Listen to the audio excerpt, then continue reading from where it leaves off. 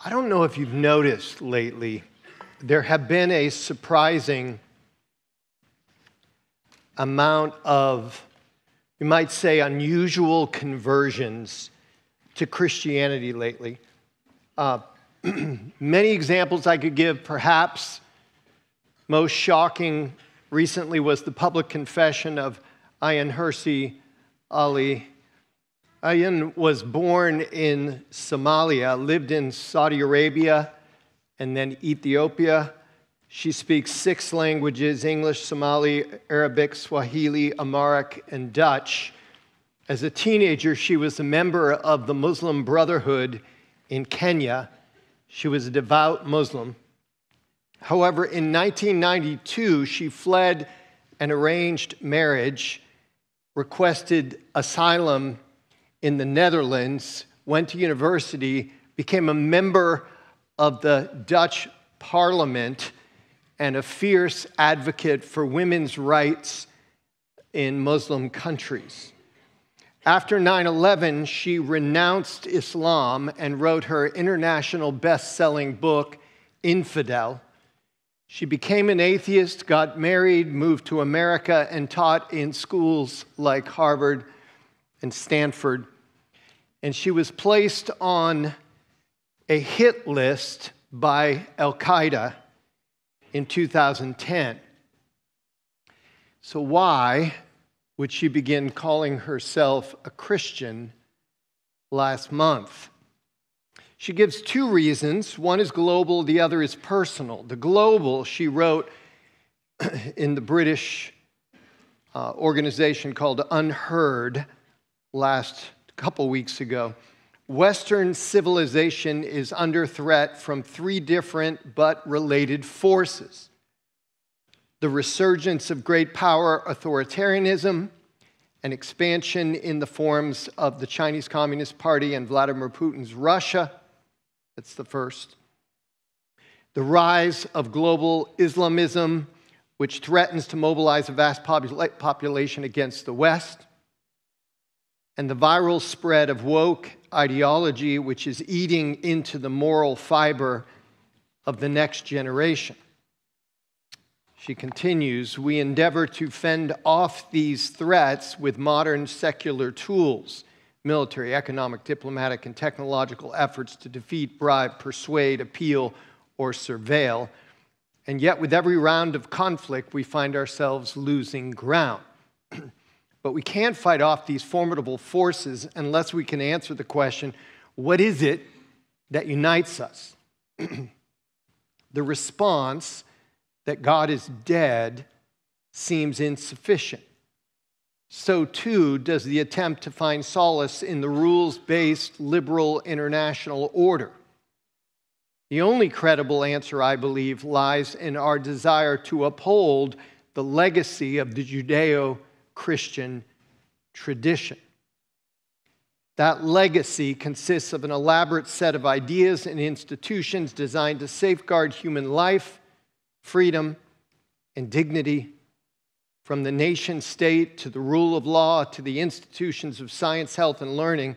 As Tom Holland has shown in his marvelous book, Dominion, all sorts of apparently secular freedoms of the market, of conscience, of the press, find their roots in Christianity. So Ayaan looks at Christianity as a worldview, a way of perceiving and influencing the world, which obviously where she goes with that can either be a really healthy place or a really unbiblical place. But it raises the question, and she's been asked, are you merely a cultural Christian? And this is where she shares some of the personal. She speaks quite candidly of a crisis she experienced. She tried to self-medicate with alcohol. She met with the therapist. Nothing was helping. She realized she was, in her words, spiritually bankrupt in a place of darkness.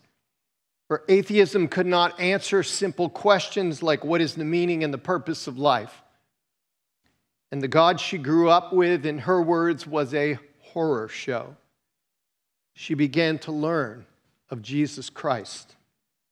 She said, I no longer have this void. Of course, she writes, I still have a great deal to learn about Christianity. I discover a little more at church each Sunday, but I have recognized my own long journey through a wilderness of fear and self-doubt, that there is a better way to manage the challenges of existence than either Islam or unbelief had to offer. Now, Ayan is raising some interesting contrast. She says, in Islam, she found strong convictions, no freedom. In atheism, she found lots of freedom. She said it was quite fun for a while. No strong convictions, or at least what she's saying is not that atheists don't have convictions, but she's saying there is nothing underneath to support those convictions. And in Christianity, she is finding strong convictions with real freedom. She tells the story of Bertrand Russell in 1927 when he delivered his famous lecture entitled Why I Am Not a Christian in South London. The majority of Londoners, people in Britain, would have at that time defined themselves as Christians, and yet she is shocked that he was able to deliver a lecture like that, Why I'm Not a Christian. It became a book. I've quoted it from here before. Without fearing for his life. Like nobody killed him for saying he's not a Christian anymore.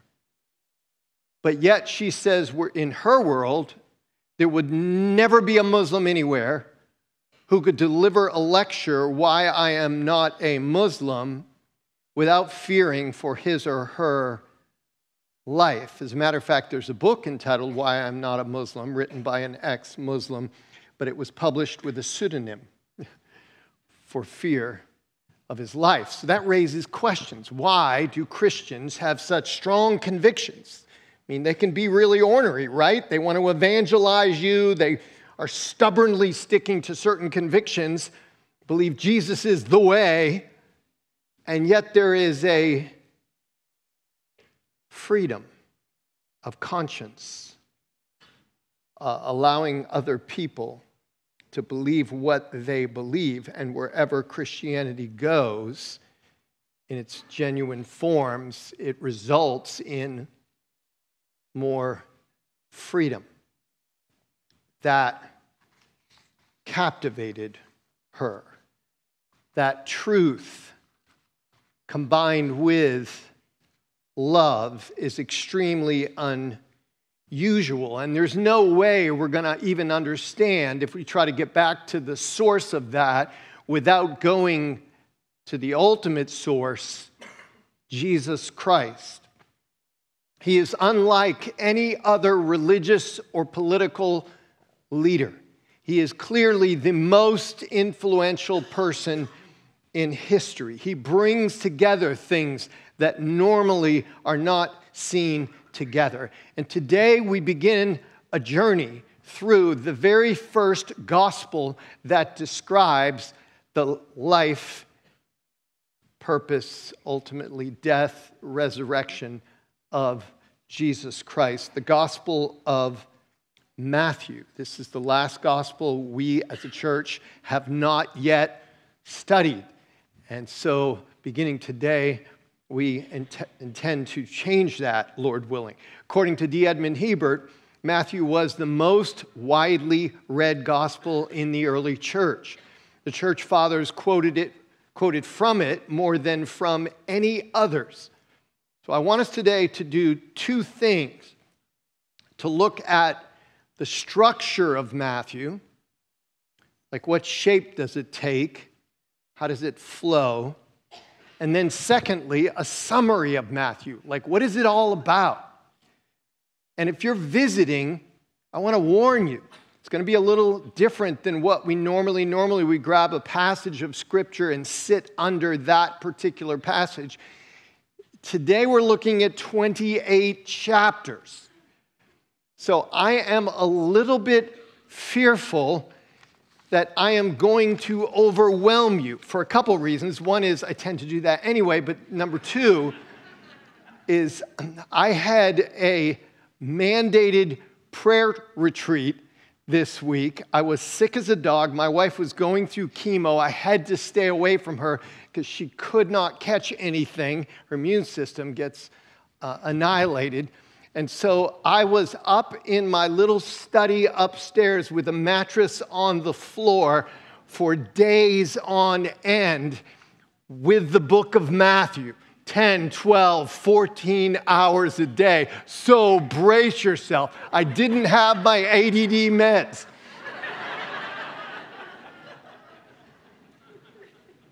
Like, I have cut and cut, but I want to warn you, don't try to get all this.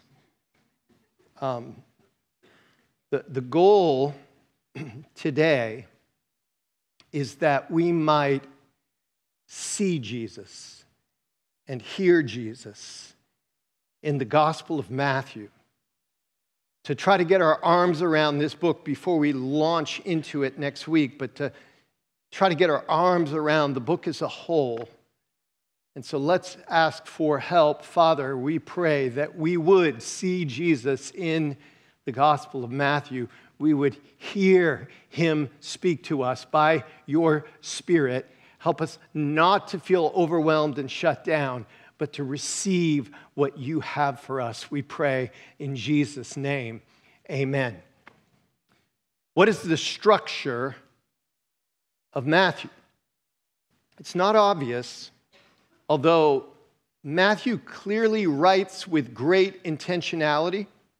You'll see all sorts of triads, chiasms, like the author is writing with great intentionality, but understanding the overall sections of Matthew are not super clear. The first one is obvious, the prologue.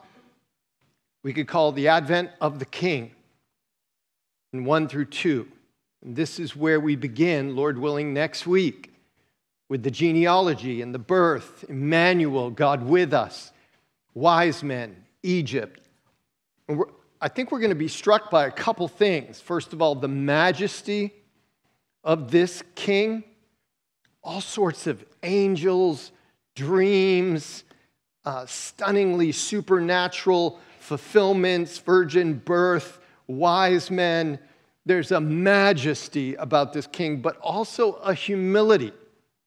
A very average couple experiencing a bit of a scandal. Ordinary, baby, places like Bethlehem, Nazareth, no palace. So you see both the majesty and the humility. After the prologue, the major sections begin.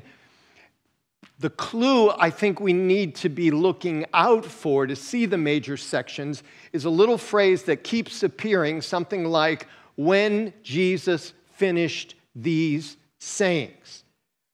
And there are at least 5 major discourses in Matthew, more than any other gospel, that end each of the major sections. So let's look at the first one. Number 2, the gospel of the kingdom.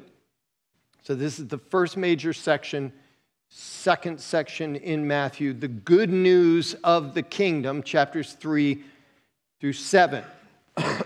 Here we learn about John the Baptist.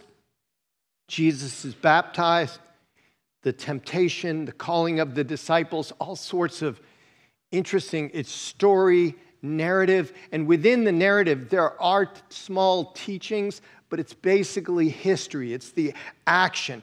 But then each of these major sections, again, ends with a teaching, or we'll call them discourses. Discourse number 1 is the most famous sermon ever preached. What is it called? Sermon on the Mount. Describes the life in the kingdom as like no other. And notice how it ends, 7:28. And when Jesus finished these sayings. Second, the coming of the kingdom, 8 through 10. Here the kingdom breaks into our broken lives. Matthew tells 9 stories of Jesus healing, freeing, calming, but he does it with 3 sets of 3 with callings sprinkled between the 3 sets of 3. Look at it if you would. Look first at 3 miracles: leper, paralytic, fever, and then the cost of following. Then 3 miracles: calming the storm, deliver from demons, paralytic, and then the call of Matthew. And then 3 miracles: girl raised, blind men healed, mute delivered, and then laborers are few. Pray that the Lord of the harvest would send forth laborers. So even the structure of Matthew communicates the kingdom is coming. Will you enter in? Come follow. Join in. This is not a spectator sport. And then Jesus sends out his disciples at the beginning of chapter 10, and we get our second major discourse, the sermon on the mission. The mission/opposition or persecution. Jesus is equipping his disciples to be rejected. This is shocking. This king has come, but many, if not most, will not welcome this kingdom. And he ends the same way: when Jesus had finished instructing. 4 is the resistance to the kingdom. And this section opens with John the Baptist in prison raising questions. This is not what we were waiting for. And Jesus is revealing his kingdom to unlikely people and says very clearly, there's no middle ground. Whoever is not with me is against me. And then we get discourse number 3, the sermon in parables. These are known as the kingdom parables. Massive reversal in expectations in these parables. People are astonished. They take offense. And notice how he ends. And when Jesus had finished these parables. Number 5, the expectations of the kingdom. Chapters 14 through 18. In this section, we see why Jesus and the religious leaders are at odds. Little takeaway here. Anytime you're debating rituals like hand washing with someone who can walk on the water, you might be missing the point. And this comes out very strongly in this section. Jesus is doing stunning things, and they're debating little rituals and blind to what is before them. Jesus feeds 5,000 in a Jewish area. Then he feeds 4,000 in a Gentile area, demonstrating the scope of his ministry. The high point in chapter 16, Peter confesses, "You are the Christ, the Son of the living God." But even when Peter made that great confession, which came from above, he still did not understand really who Jesus is and what he's doing, because as Jesus explained the cross, Peter pushed back. He had much to learn. And we get discourse number 4, the sermon on relationships. I love chapter 18. In Christ's kingdom, humility replaces arrogance. Forgiveness displaces revenge. And look how it ends now when Jesus had finished these sayings. Number 6, the conflict of the kingdom. Chapters 19 to 25. Jesus still has large crowds following him, but he and his disciples, as they head to Jerusalem, he's emphasizing once again his death and crucifixion, resurrection. He cleanses the temple, and he tells parables to the chief priests and the elders about sons and tenants, and the conflict begins to climax. Let me give you 2 examples. Matthew 21:31. truly, I say to you, the tax collectors and the prostitutes go into the kingdom of God before you. Now, can you imagine anything more offensive to the religious leaders of that day? I mean, that's like looking at a Ruth's Chris chef and saying, Waffle House steaks are way better than yours. Deeply offensive. Matthew 21:43, therefore I tell you, Waffle House does have steaks, by the way. Matthew 21:43, therefore I tell you, the kingdom of God will be taken away from you and given to a people producing its fruits. Jesus issues 7 woes to the religious leaders. And then you get discourse number 5, the Sermon on the Mount of Olives. The Mount of Olives looks down upon Jerusalem. Chapters 24 to 25, also known as the Olivet Discourse, full of fascinating history and prophecy. And it ends when Jesus had finished all these sayings. The climax of the kingdom, number 7, here the pace picks up. The religious leaders plot to kill Jesus. He's anointed for his burial, eats Passover, initiates the Lord's Supper, is betrayed, tried, crucified. But Matthew's story does not end with this king in a tomb. He rises from the dead. Unlike any other king in history, he is King of kings, Lord of lords. And then he commissions his disciples in Galilee. And you get this final, technically it's not a discourse, but I like to think of it as discourse number 6, the Great Commission, and this discourse doesn't end with when Jesus finished these sayings, Matthew might be implying, hey, this sermon is yours to preach throughout the nations. Go, make disciples of all nations. So that is the structure of the Gospel of Matthew. You memorized all that? Okay, now let's see if we can summarize 4 big themes. These are certainly not all the themes. We're going to limit it to 4 and use the acrostic King, which is the theme of Matthew. King. First is King and Kingdom. Matthew is all about Jesus and his kingdom. From 1:1, where he is described as Son of David, who is king, to the very end of Matthew, where Jesus has all authority in heaven and on earth. Jesus is presented as the Messianic king promised throughout the Old Testament. The word Christ, Greek Christos, appears 17 times. The Messiah, the anointed one. The word kingdom appears 56 times, communicating sovereignty and royal power more than any other gospel. The term kingdom of heaven appears 32 times and nowhere else.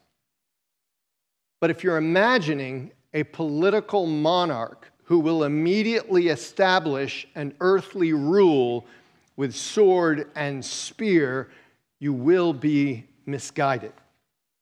He compared the inauguration of his kingdom to planting a seed, Matthew 13:31, a tree, so that the birds of the air come and make nests in his branches. So this kingdom goes down in order to go up, is small in order to grow. It's like finding a treasure. Jesus said in Matthew 13:44, the kingdom of heaven is like treasure hidden in a field, which a man found and covered up. Then in his joy, he goes and sells all that he has and buys that field. In other words, this kingdom is worth more than everything else. For this king is not just a monarch. He is also the suffering servant. He is lion and he is lamb. Matthew 17:22, as they were gathering in Galilee, Jesus said to them, "The Son of Man is about to be delivered into the hands of men. They will kill him, and he will be raised on the third day." And they were greatly distressed. So like today, no different than many said, this is not the kind of king we imagined. The king and his kingdom. Second, inside, outside. Inside, outside. Who gets in this kingdom?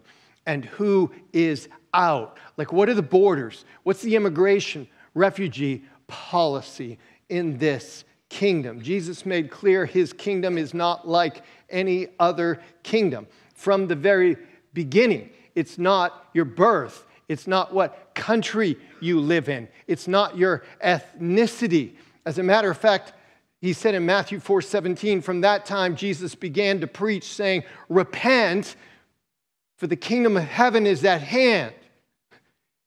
Imagine that on an application of naturalization form.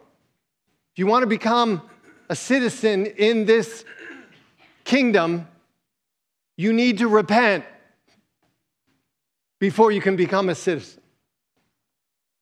Matthew illustrates this with his own story.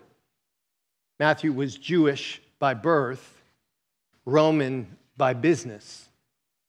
He was caught between two kingdoms. Matthew 9:9. And Jesus passed on from there. He saw a man called Matthew sitting at the tax booth. And he said to him, "Follow me." And he arose and followed him. With all the money Matthew was making, he said, "This kingdom is worth more than all of this." And as Jesus reclined at table in the house, behold, many tax collectors and sinners came and were reclining with Jesus and his disciples. And when the Pharisees saw this, they said to his disciples, "Why does your teacher eat with tax collectors and sinners?" But when he heard it, he said, "Those who are well have no need of a physician, but those who are sick. Go and learn what this means. I desire mercy, not sacrifice, for I came not to call the righteous, but sinners." So to enter this kingdom, we must be like a person who's sick and realizes, I need help from a doctor, or like a sinner who realizes, I need a Savior. The members, citizens of this kingdom are people who know they don't deserve to be there, and yet they're welcomed in.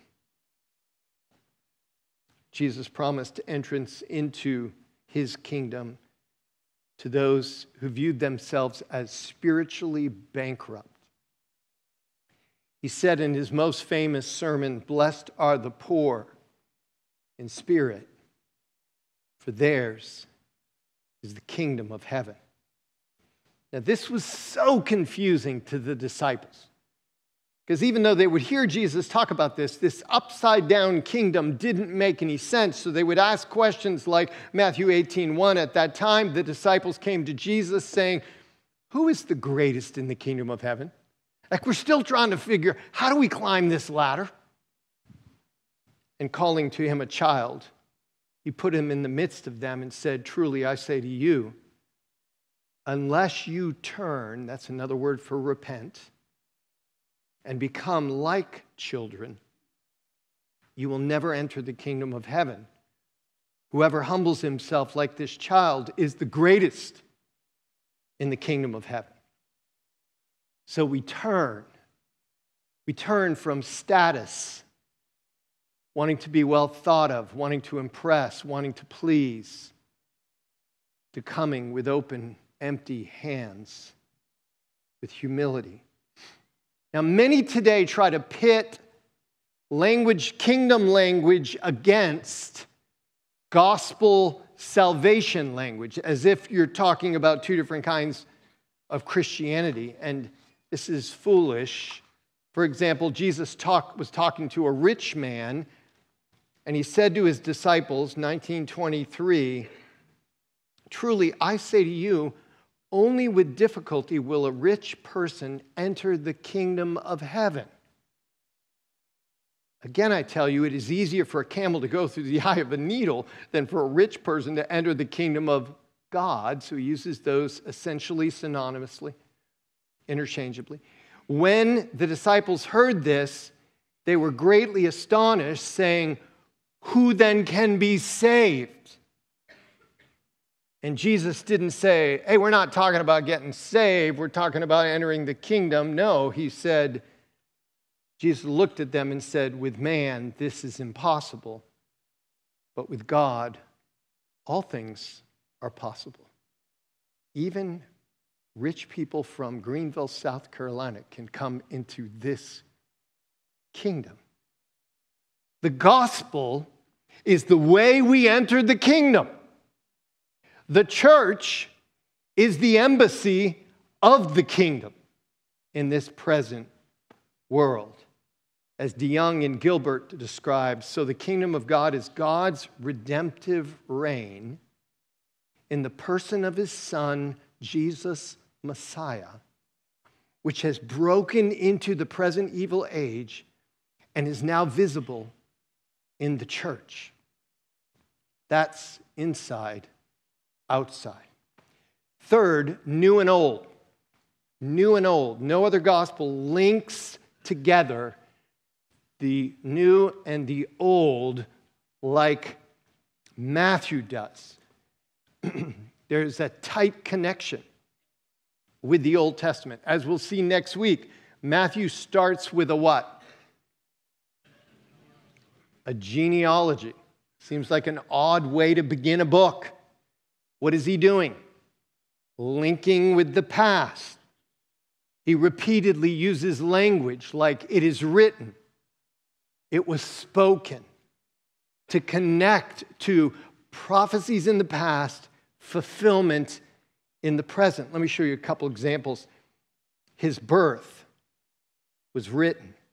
His birthplace, his trip to Egypt, Herod's massacre, his life in Nazareth. I could keep going all the way through the book. Specific fulfillments. And there also seems to be some vivid Exodus typology in Matthew through Jesus' infancy, water, wilderness, law-giving, transfiguration, and an alert reader is going to think, whoa, this is like a new Moses.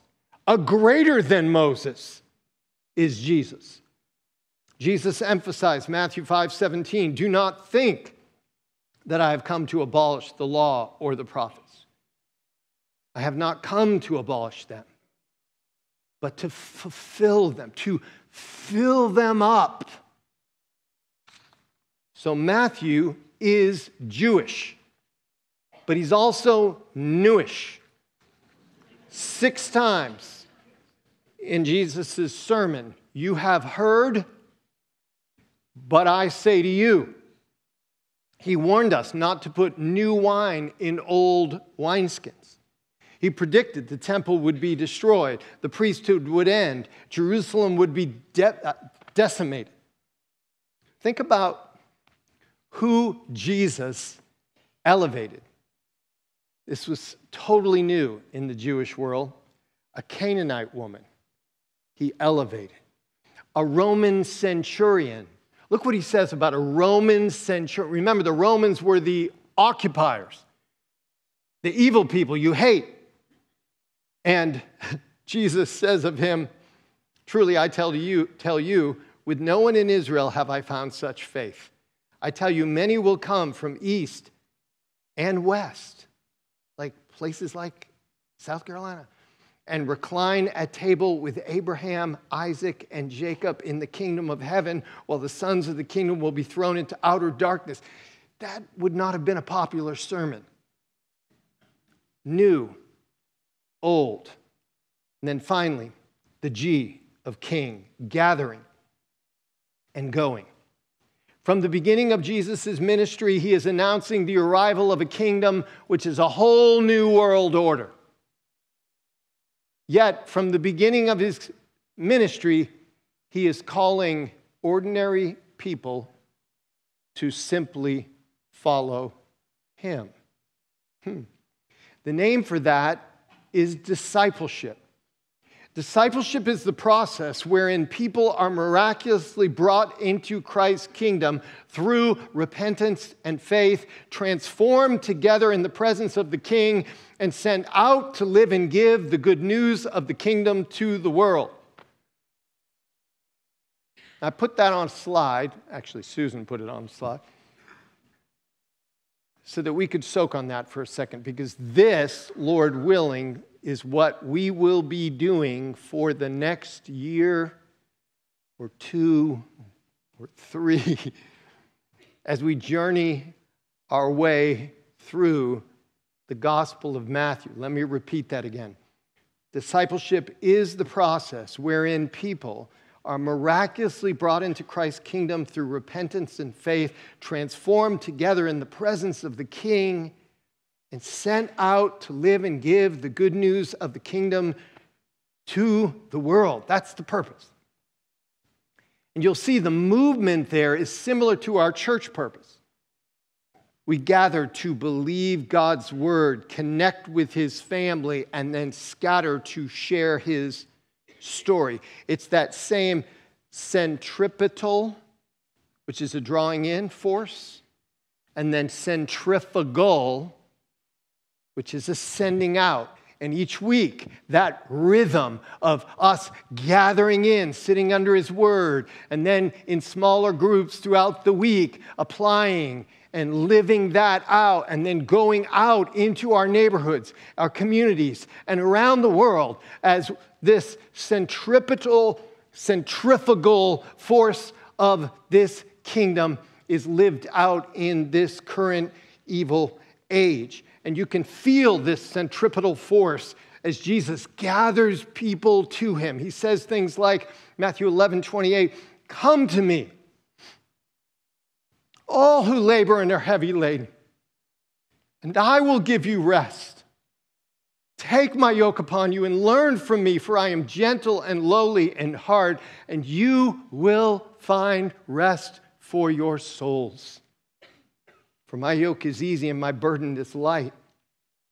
So we come with all our sin and all our sorrow, and he welcomes us. And he begins transforming us.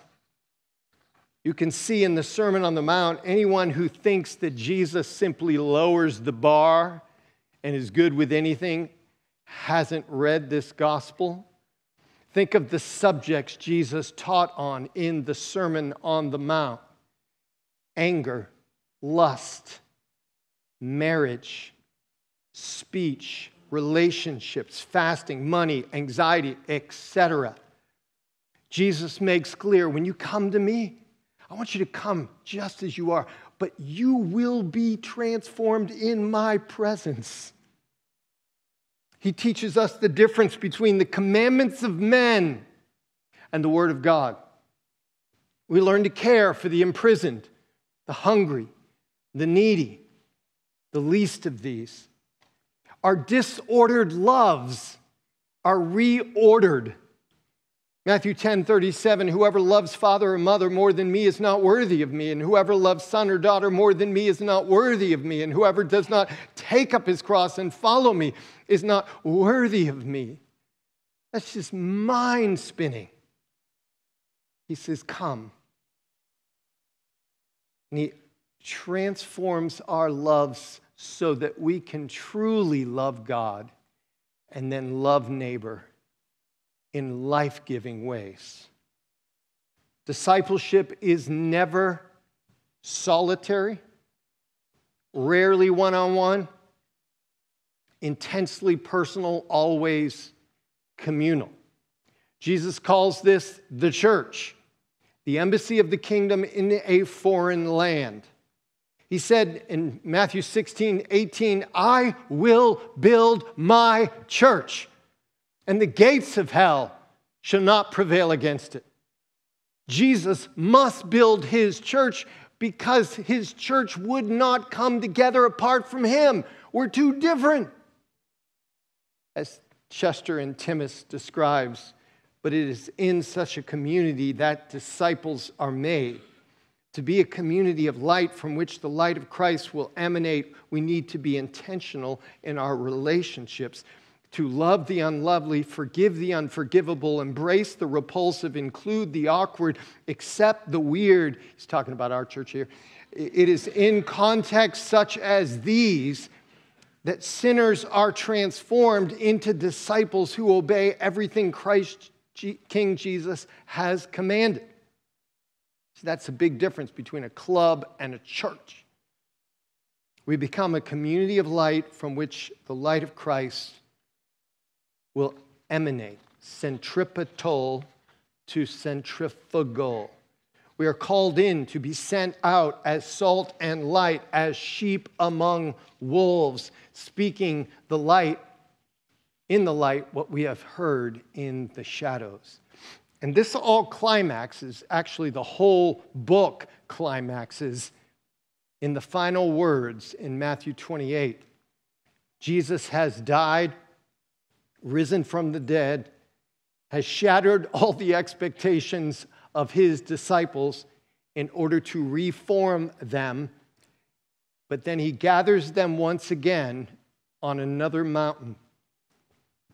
In Matthew 28:16, now the 11 disciples went to Galilee, to the mountain to which Jesus had directed them, and when they saw him, they worshiped him, but some doubted.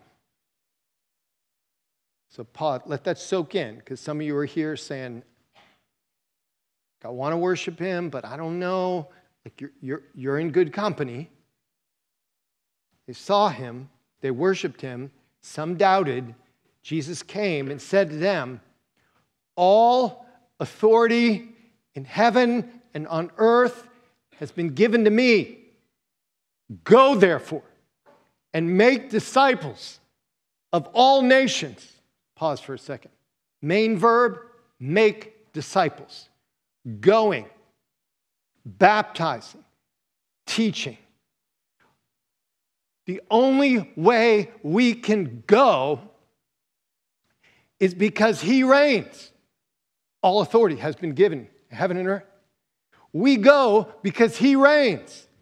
What do we do when we go? Whether we're going across town or we're going across an ocean, we are baptizing, making disciples of all nations, baptizing them in the name of the Father and of the Son and of the Holy Spirit, teaching them to observe all that I've commanded you. Remember, he gave 5 major discourses in this book alone. And behold, I am with you always. He ends exactly where he began. Began Emmanuel, God with us. He ends Emmanuel. I am with you always to the end of the age. This is what it's like to follow King Jesus, to live in his kingdom. Next week, we start the journey. Let's pray. Oh, wait. Sorry. Forgot. I want to end where we began, with another surprising conversion. You want to hear one more? Sorry, didn't mean to hurt your necks there. So, many I could tell. The second one is Sarah Irving Stonebreaker. She is an historian, was an atheist. She wrote this recently. I had everything I had always wanted. The last thing I needed was a crutch. She viewed Christianity or religion as a crutch. At 27, I had fulfilled my childhood dream of earning a PhD from Cambridge University, as well as a fellowship at Oxford University. I had published an award-winning first book. I was having a great time with my friends at Oxford. Life was great, but here's the strange thing. No matter how much I achieved, it was never enough. Every hurdle of achievement just revealed the next rung of the ladder to be climbed. She began exploring Christianity, surprised by its moral foundations and the meaning and purpose she found there. She found nowhere else.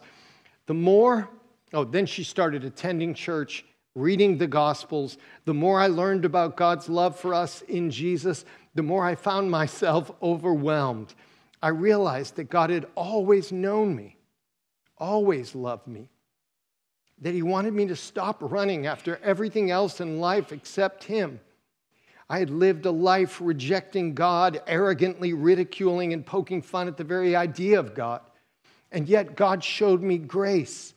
But He gave me this grace at the horrific cost of taking the punishment that my sin deserved onto Himself in Jesus. While there was so much more to this story, I decided that the Bible's explanations of who God is, who we are, and what life is about were true. I wanted to follow the God who made me, loves me, and died for me. So one night I knelt in my closet in my apartment.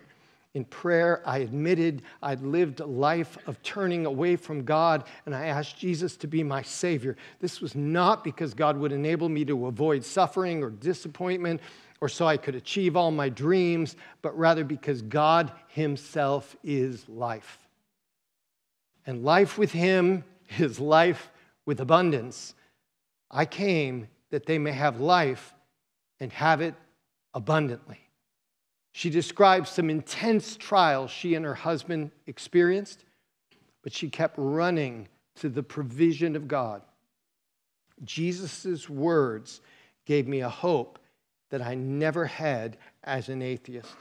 In the dark moments before I knew God, all I had was despair.